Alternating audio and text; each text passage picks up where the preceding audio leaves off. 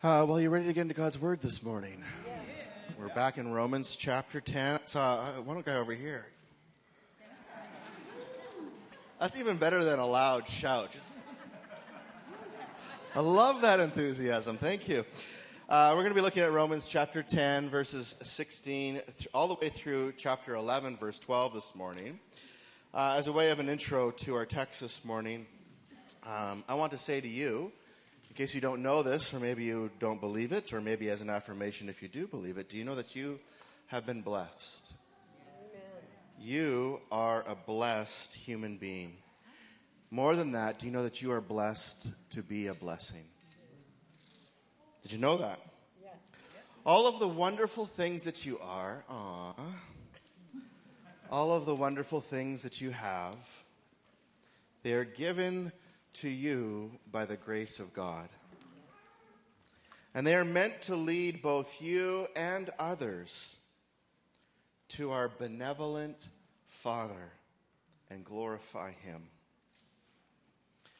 If you are here today and you hold any sense of pride in your accomplishments, in your achievements, what your hands have built in this life, in this world, and how awesome you are, or how awesome your kids are, or in how good you look,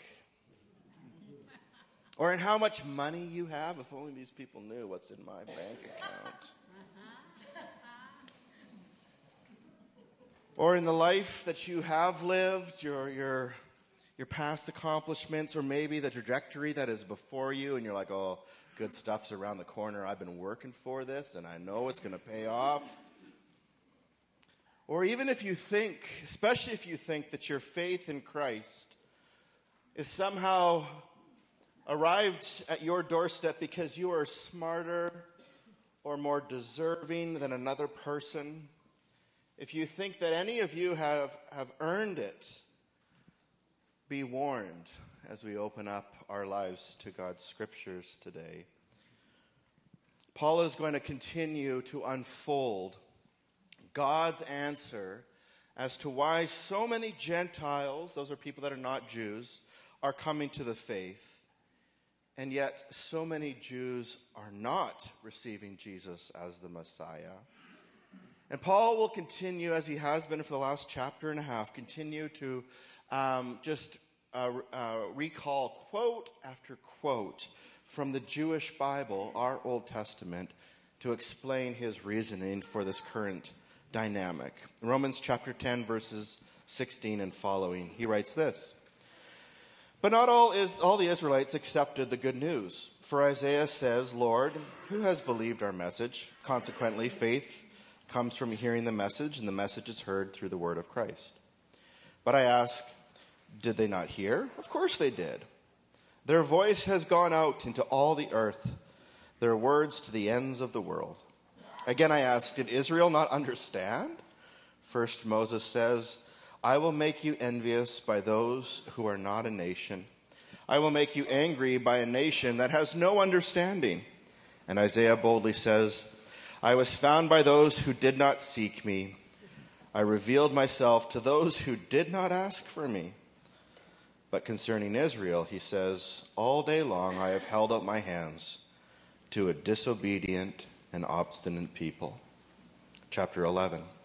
I asked then, did God reject his people? By no means. I am an Israelite myself, a descendant of Abraham from the tribe of Benjamin. God did not reject his people whom he foreknew. Don't you know what the scripture says in the passage about Elijah, how he appealed to God against Israel? Lord, they have killed your prophets and torn down your altars. I am the only one left, and they are trying to kill me. And what was God's answer to him? I have reserved for myself 7,000 who have not bowed the knee to Baal. So too at the present time there is a remnant chosen by grace. And if by grace, then it is no longer by works. If it were, grace would no longer be grace. What then? What Israel sought so earnestly it did not obtain, but the elect did. The others were hardened, as it is written, God gave them a spirit of stupor, eyes so that they could not see, and ears so that they could not hear to this very day. And David says, may their table become a snare and a trap, a stumbling block and a retribution for them.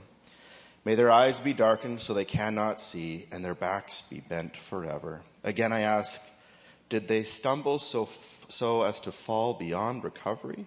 Not at all. Rather, because of their transgression, salvation has come to the Gentiles to make Israel envious. But if their transgression means riches for the world, and their loss means riches for the Gentiles, how much greater riches will their fullness bring? What we just read opened Paul's first readers to the greater plan, the bigger picture that God is working across all of humanity and throughout the distance of history, past, present, and future. His plan that he's working. Based on his foreknowledge of our decisions, God is working on us, giving everyone every opportunity to receive his invitation to salvation through faith in Christ. One of the analogies that Paul uses, it's not new to Paul, but he brings it back up, to describe salvation is that of riches. Therefore, it is very biblical to think of the gospel of Jesus as a great treasure, great wealth, a great inheritance. You see, the Jews were chosen to carry the treasure chest of salvation filled with incredible jewels. We read about them back in Romans chapter 9. They had it all. Paul writes, you had the divine glory, you had his very presence, you had the covenants, you received the law, the temple worship, and all the promises. The patriarchs, and from them is traced the human ancestry of the Messiah, who is God over all, forever praised, he wrote. They had possession of it all, blessed by God. But they failed to follow the instructions on how to access or to open the treasure chest, which is faith in his grace. Pride in themselves was not the combination to open that vault.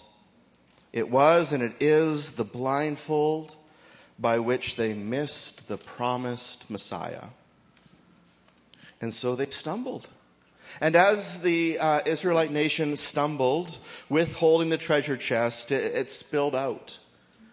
It dropped out of their hands. It spilled out, and it dropped, and it spilled out to the rest of the world. It spilled out over the nations. And here come the Gentiles, all right, walking along the beach one day, and they see something shiny out of the corner of their eye. And they pick it up. And on it says, open by faith in Jesus, and you will receive salvation by grace. Or maybe it might have said, you know what, do you want your sins forgiven and for you to not suffer the second death or to experience death forevermore separated from God? If you do, just say yes. And they just said yes. Wow. All this treasure given to me, and I did nothing to deserve it or earn it. In fact, I wasn't even looking for it. Praise God. This is the dynamic that was happening in the early years of Christianity. The treasure of Jesus was being received by the Gentiles everywhere. But most of the Jews rejected Jesus as the fulfillment or the treasure of all that they had been carrying for all those generations, the treasure of treasures, Jesus the Messiah. And Paul reveals in our text today that this did not catch God by surprise. Even though most Jesus-believing Jews were surprised that more of their brethren weren't coming to faith in Christ. And Paul essentially in our text today is saying to them, why were you surprised? Why does that surprise you. In fact, if you look back at your own scriptures, our own scriptures, through the law and through the prophets of the Old Testament, it was there all along.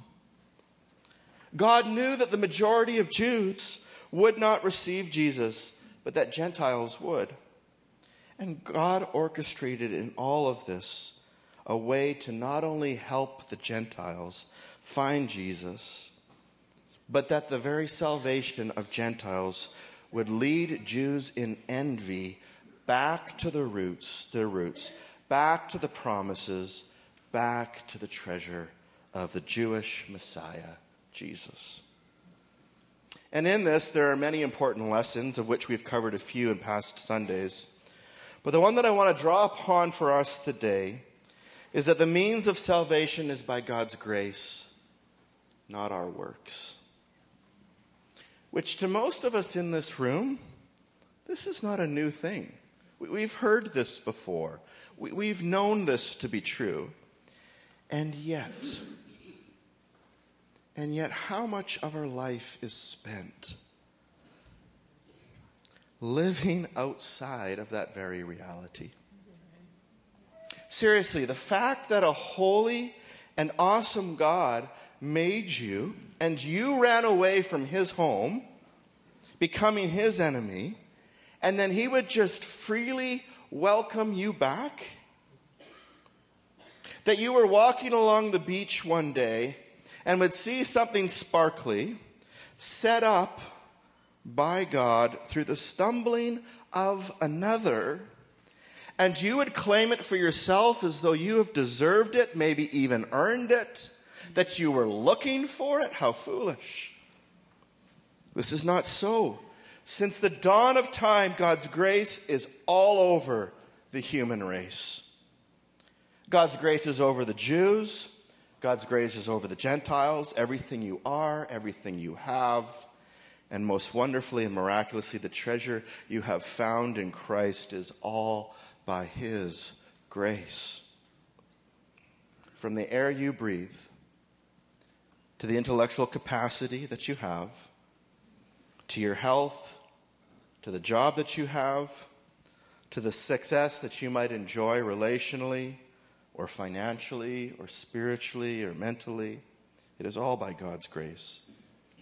It's actually why we see right from the very beginning, all the way back at Genesis with Cain and Abel, it was like built into them, given to them as the most natural thing you could do, is that when you received something, even by the hands of your own labor, the harvest, that the very first and most natural thing for you to do is to give your first and best back to God, poured out as an offering to him, burnt up as an offering to him, recognizing that it's all by God's grace. It all comes from him. And I give him this first portion, a tenth, a tithe it would become, and it gets burnt up, spilled out, no strings attached, no conditions or expectations of it making me look good or coming back to benefit me in any way. I just simply give my first fruits to God because I recognize that everything I have received in this life and in this world is from him and for him. Think about the seat that you sit in right now. We're becoming a bit famous as a church for our ugly, broken, burgundy chairs. In a true story, my daughter was in a class, and she's like, the teacher was like, "Oh, you go to a church? What church?" And he pulls up our church website. There's a picture of you guys from the auditorium on the website somewhere. And the first thing he says is, "Look at all those ugly chairs."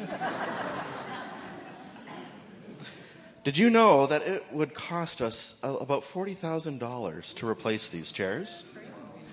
And our council keeps putting off this expense item because other things take greater priority. Things like paying down our mortgage or helping those in need or investing in discipling others and other initiatives as well. In fact, just this year alone, this trip that's of team that's going to Uganda, the trip itself will cost more than new chairs. And you know what? We're happy to do so Because we'll be giving chairs, not just any ordinary chairs, chairs with wheels, wheelchairs, to people that have never had a wheelchair before. Some of these people have been crawling along the ground their entire life. And for the first time, maybe in their 30s, 40s, maybe even 50s or 60s, they're getting a wheelchair. It's incredible. And on top of that, others will go on this trip from our church, and their whole life will be changed as a result. They'll experience and they'll see things. God will expand their horizons. He'll meet them and visit them and reveal things to them in ways that they never would have either seen or experienced or realized otherwise. And we consider that a worthwhile investment too. But coming back to our broken burgundy chairs, we've decided to do our best with what's been given to us. These chairs are about 40-some years old. They've seen a lot of our backside. But have you ever considered who paid for them? Most of these chairs, in fact all of them, were paid for by faithful giving of people, most of whom you've never met and nor will ever meet until you go to heaven. And yet, how many of us here have ever given a thought to the chair we're sitting as a vehicle or a revelation of God's grace? Through the grace of God, we have a chair. And it was given to us through the faithful worship of someone who's never even met us before. You know what? We might have complained about our chair. You know, sometimes we get poked by a screw. Sometimes a broken weld leads to an uneven sit and a kind of a visit to the chiropractor later that week. Sometimes the foam is worn out and it gives us the illusion of comfort, but we sit on it and it's like, this is not a comfortable chair. Sometimes the upholstery gets ripped or torn from a youth event or whatever, and little foam starts poking out and it's kind of ugly and an offense to our eyes. You might have complained about these chairs, but have you ever praised God for them? For the person who gave up a vacation, the person that gave up a kitchen reno, the person that gave up driving a nicer car so that you could have a seat today. And that's just a chair. I mean, think about the person that led you to the Lord. Maybe it was a Sunday school teacher that week after week gave of themselves to opening the Bible to you. Maybe it was a neighbor who crossed the street and continued to be nice to you and invite you out to a church event or whatever it might be. Maybe it was a friend that kept on nagging you and wouldn't let your rejection of them be a deterrent to them keeping on asking you to come to church with them or to think more about the faith. Maybe it was a preacher or a youth leader, or maybe the Lord just put an idea as like, you know what, maybe I should check out church. And what does any person do nowadays in 2024? They hop online and they Google churches in mission. And by the grace of God, this church had a website. And by the grace of God, this church had a building with an address. And by the grace of God, there was a service happening every Sunday at a specific time that you could show up at. And by the grace of God, there were men and women on stage leading songs of praise to God, and it touched your soul. And you were surrounded by a group of people that was like, whoa, this room is full of men and women that say that God is good. Or this room is full of men and women that can testify to God's grace. I mean, think of the sacrifices and the faithfulness of those who have gone before you, and how by their sacrifices of worship, you just so happen to find the treasure of Christ, that is salvation. Amen. And you know what? We could go back and back all the way to the early church and what was started there, to those first apostles and disciples. We could go to Jesus himself and the grace that he gives to us. And we could go even past Christ in history to the family that raised Jesus. And we could go back even past that to the nation which carried the promise of Jesus. And we go even past that to the God who made the promise of his mercy. And we have the audacity to think that we're doing God a favor by giving him our yes. by showing up and giving him 75 minutes on a Sunday, and then we think, okay, God, I did your thing on Sunday. The rest of the week's mine, my time. By dropping a 20 in the offering, or even giving 5% of our income, by volunteering in kids' ministry 1 hour a month, by attending a prayer meeting or giving them 15 minutes in the morning to do our devotions, or working really hard to provide for our families, or doing yet another load of laundry. Nobody sees me. Just unloading the dishwasher here. Nobody notices me. We can be so arrogant and so naive to think that we're the ones here doing something great, as though it's by our effort and our strength, as though we're doing God and others the favor here. He owes me. They owe me. It is the reality and the experience and the dynamic of the story of the prodigal son. Do you remember that story of Jesus told in the Gospels? A younger son that came and demanded from his father his part of his inheritance. And he left his family, took the money and ran away. And he wasted it on sex, on drugs, at the casino. He became homeless, starving, and eventually hit rock bottom that he was willing, well, maybe I'll just crawl back home and I'll become a servant in my father's household. At least then I'll be clothed. At least then I'll have something to eat. But to his surprise, when he gets back home, he is welcomed back by his father as though he did nothing wrong. In fact, his father throws an expensive party to celebrate his return. It was as though he had squandered nothing. It's like that he had done nothing wrong. And all that he had wasted and squandered was restored, was returned back to him as though he had done nothing wrong. Grace upon grace upon grace. Friends, family, you are that child. I am that child. Do we live in that reality? Our arrogance, our foolishness, our wasteful living is all forgiven. We aren't even welcomed back in the position of a servant or even a second-class citizen. We are welcomed back as a perfect son or daughter. And if the Father doesn't think of you as a second-class citizen or as a servant, but as a full rights son or daughter, his own child, perfect in his eyes, if the Father doesn't think of you as a second-class citizen or treat you like a second-class citizen, why would you treat yourself and others like that?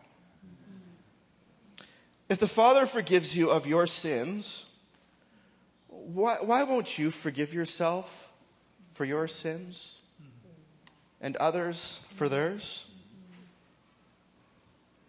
If your Father is that good, that forgiving, that generous, that gracious, would you not feel like the luckiest, most fortunate, most blessed person on the planet? Would you not rave about your Father to others? Would you not go into the highways and the byways wearing the family robes and adorned with the family jewels, knowing that full well that you did not deserve them, and yet they are given to you? And you'd wear them with pride. And would you not carry out the Father's business, your Father's business, even the most menial task, with joy, with eagerness, with gratitude, even delight? Would you not see that everything that you are and everything that you have is from and by His grace? Would you not see that the greatest treasure you have in this life is not the wealth that your Father shares with you or has given to you, but rather that your greatest treasure is simply Him? He's your dad. Oh, how we go through this life, beating ourselves up, beating others up, putting ourselves down, putting others down, revisiting our sins of yesterday. Oh, and we love to revisit the sins of others' yesterdays. Whining about this chore or that chore. Insecure, as Pastor Renee shared earlier, about those cheerleaders and the hockey team. Insecure about this or that. Doubting him. Hedging our bets against him, living with one foot in the world and one foot in the kingdom. Kind of having a backup plan. Well, God, if you don't follow up with this, then at least I've got this contingency plan. Hedging our bets on his character and on his power.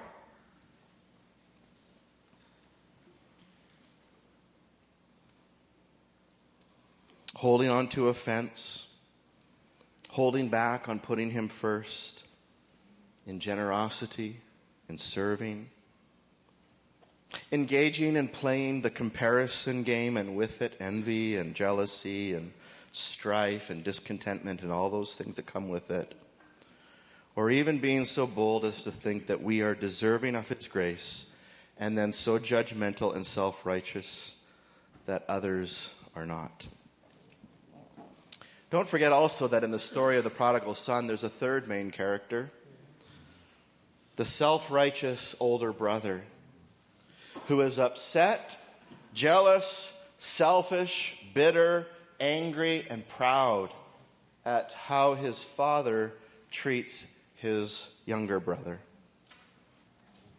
You see, there is a lens by which we can see through the story of the prodigal son lots of different dynamics, including the contrast between what Paul was writing in our text here today, between the Jews that received Jesus and the Jews that rejected him. There's another lens that we can look through the prodigal story at our text here today, and we can see the Jews that rejected Jesus being like the older brother, and the Gentiles who have received Jesus being like the younger brother. And then there's also the very personal lens by which we can look at the story of the prodigal son.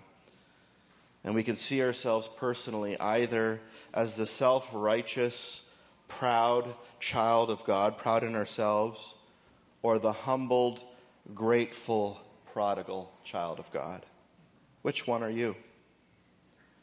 Do you see yourself as though God is fortunate to have you as his child? Or do you see yourself as though you are fortunate to have him as a father? And the difference of those perspectives are world apart. I've fleshed out some of the ways that this can manifest in the Jewish and Gentile dynamics that Paul writes about.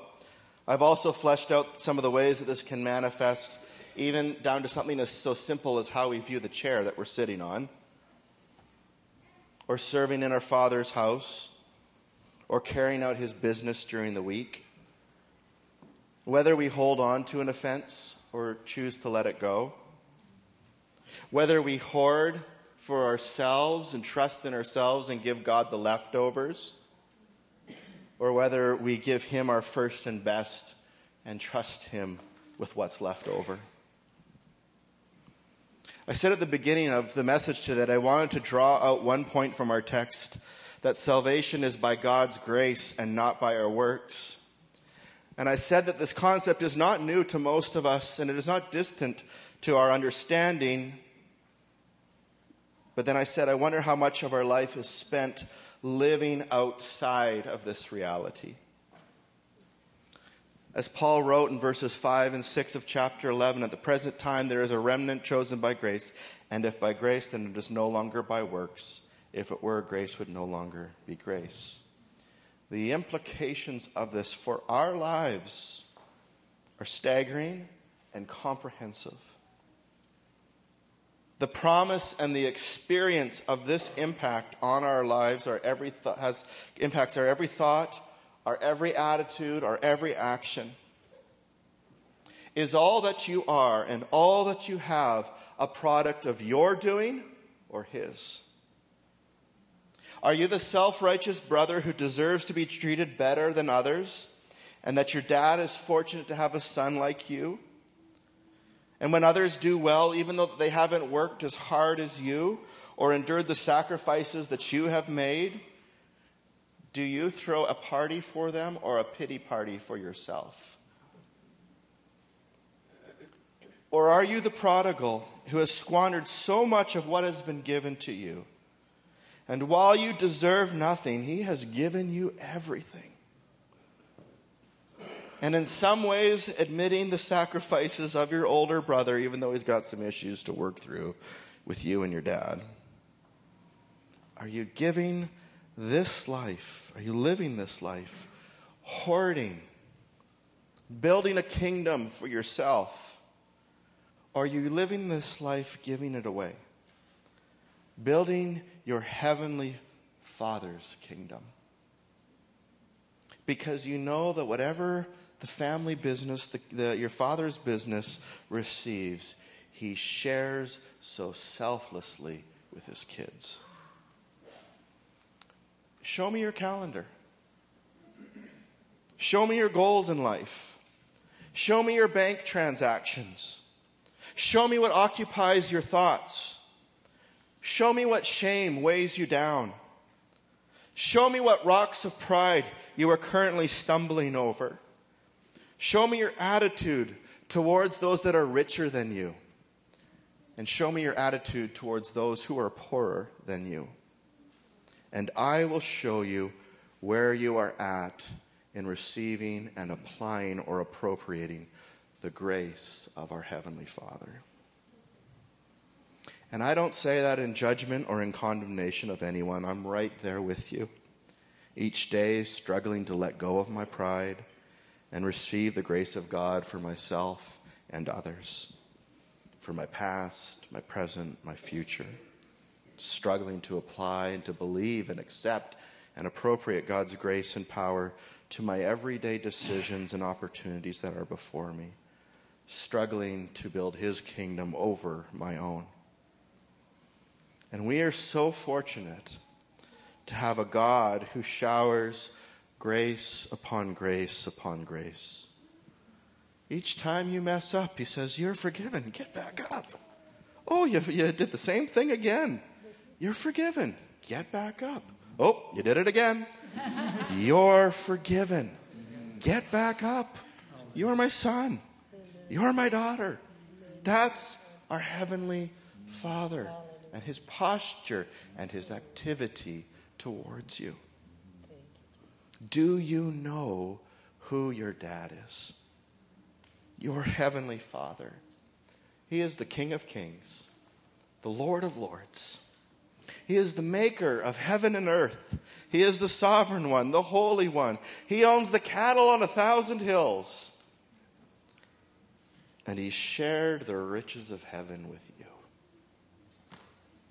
Live in the abundance of your inheritance through Christ.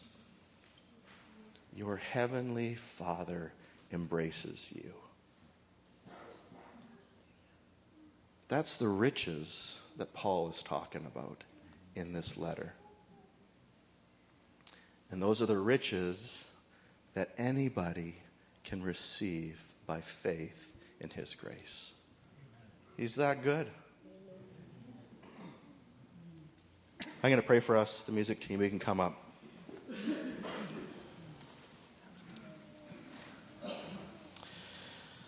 Lord, we've read your text today and applied and considered just one sliver of all of the gems, all of the nuggets that there are in your word to be mined. And Lord, I pray alone that just that thought alone would place in us a gold fever of sorts, a hunger of sorts, to be students, humble students of your word. Children that are eager to both seek and then hear the voice of their Heavenly Father for the personal direction and wisdom, the forgiveness, the correction, whatever is needed from our Heavenly Father, to hear that and to receive that.